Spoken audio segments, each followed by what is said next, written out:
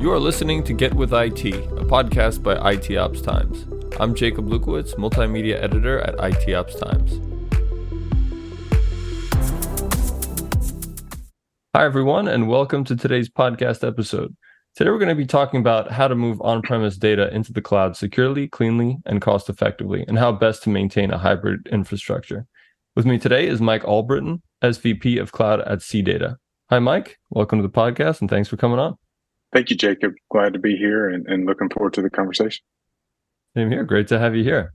So to start off, to give context for the audience, what are you seeing are some of the most effective best practices for securely and cleanly moving on-premise data into the cloud? Yeah, so I think for best practices, really what I see is governance and data access. So I think, anytime you're moving data, the biggest concern that I see from customers is maintaining access around who can access that data. So maintaining, permissions from the source. Especially if you have sensitive data like PII data, you want to make sure that that data is secure and only the people who are supposed to access that data can access it. And so, making sure you have monitoring and logging in place so you know who's accessing that data is very important to users and especially in today's security space. Mm-hmm. So I heard from some that when it comes to implementing monitoring tools to make sure that the data that they're sending is clean, there seems to be a kind of tool sprawl that's happening. Are you recognizing that? Or? There's a lot of different monitoring tools and really depending on the type of technologies that you're using, there's lots of different options out there. The pricing models are all very different and the feature sets are different, but absolutely I see a lot of different options available for people. Mm-hmm. Interesting. And are you seeing that most organizations are juggling a kind of a hybrid infrastructure or moving towards that end? I do. I think I see it more with larger enterprises. I think especially with the last few years when we've had to deal with the changing environment around COVID, I've seen a lot of companies embrace the cloud and move from places where they traditionally store data on premise into the cloud to make it easier for their employees to be able to access data while working remotely.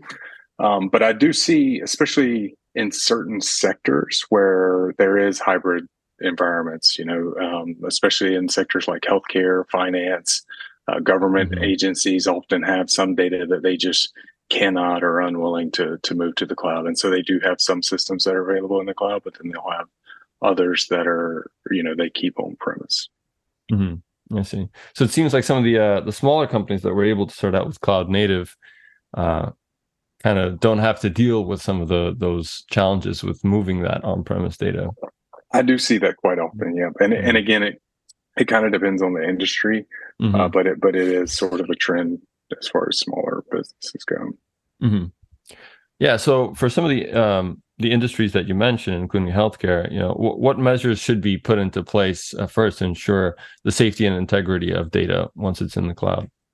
Yeah, so I mentioned earlier around permissions, and I think that's really the most important piece is maintaining those permissions while moving the data. So, as an example, if you have an accounting system that's on premise, and you have certain people within, the marketing team or accounting teams that have access to that data, when you move that data to, let's say, a data warehouse in the cloud or some other source in the cloud, you really want to maintain those permission sets. So you want to make sure that when you move it, the people that can access it are still only able to see the data they have access to, especially when you're dealing with sensitive data.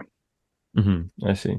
So surrounding permissions, are you seeing that there are kind of new methods or new automations that are being put into place to make sure to secure that front? I do. There's new technologies that are available. I think traditionally the big ways to access data, or move data from on-premise to the cloud. We're using technologies like tunnels, VPN tunnels, SSH tunnels, gateways.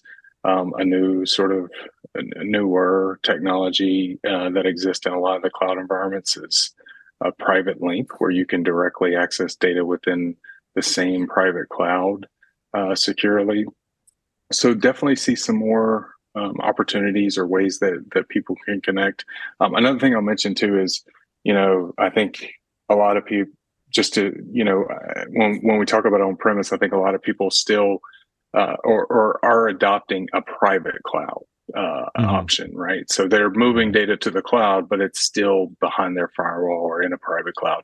And there's also technologies that allow you to connect to data on-premise within your private cloud seamlessly. So definitely see more technology making this more available to users.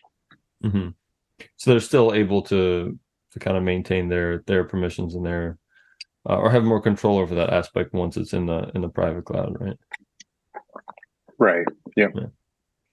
All right. And what should organizations consider to ensure compliance when moving data to the virtual cloud or cloud services? Since that's been a big point, it seems like. Yeah. So we ourselves have gone through SOC 2 compliance, and I think a big part of any type of security compliance program is having the monitoring in place. So selecting a system that can monitor data access and data governance. Also, but a big part of it too is processes. So just making sure that you train employees around processes around how they manage data, how they access data, how they grant access to other users. I think looking at the processes and a lot of the compliance programs have auditing processes to make sure that these things you put in place are being followed effectively. But I think it's a combination of training people, having the processes in place, and then also adding monitoring as well. Yeah, interesting. So what type of training and resources should teams look at first to properly handle cloud data? Yeah, so I think it really depends on the different types of compliances you're looking at. Like I think for like, SOC 2 compliance, there's ISO compliance, there's compliance around, if you have financial data. So I think it really depends on the specific types of data that you're trying to keep secure, and there's different options there. But there's lots of resources online to look into if you're looking at putting processes in place to keep manage data securely. Yeah. And one of my last questions is what are you seeing for the future of cloud security? Since it seems a lot is changing the field fast. Good question. And I certainly don't have all the answers. I can't look into the future, but I think we will see change. I think one of the things we didn't touch on is the cost involved with moving data to the cloud. And I think one of the things I've seen from customers recently is that the cost has been going up. And I think used to be a very cost effective thing to move data to the cloud. But as the economy is shifting and other things are happening, those costs can grow. And so, as far as security goes, security has an impact on that too, whether or not people are willing to store data in the cloud. So I think over time we may see a shift, back to on-premise in some way. I don't think the cloud will go away by any means, but I think that there will be, a hybrid type of environment ongoing. And then security, I think it will adapt and evolve. So yeah, I think it'll be interesting to see how some of this plays out. Yeah. So thank you for your insight. And what do you think should be the key takeaway for our listeners about having data in the cloud, or anything else that's important that maybe we haven't covered relating to it? Yeah, I think again, I think it goes back to data access, just making sure, as you're moving data to the cloud, just make sure you have processes in place, monitoring tools in place, to be able to make sure that you are able to govern who's accessing your data. Okay, great. And for those in the audience that want to learn more, Are there any resources that you could point them to? Perhaps something that CData has done? Yeah, so we have CData. We specialize in connectivity. We have lots of connectors to make it easy to access data, both on premise and in the cloud. We have a tool, CData Connect Cloud, a new cloud application that is able to provide a centralized place to govern data access and monitor who's accessing what data. So certainly, if it's something you're interested in, I'd recommend taking a look at that and some of our other solutions. All right, great. Well, looks like that's all the time we have for today's show. And I want to thank you again, Mike, for coming on. Thank you, Jacob. It's been fun. Yeah, and thank you to all of our listeners for tuning in today. Be sure to check out all of our weekly episodes on your favorite podcast listening platform.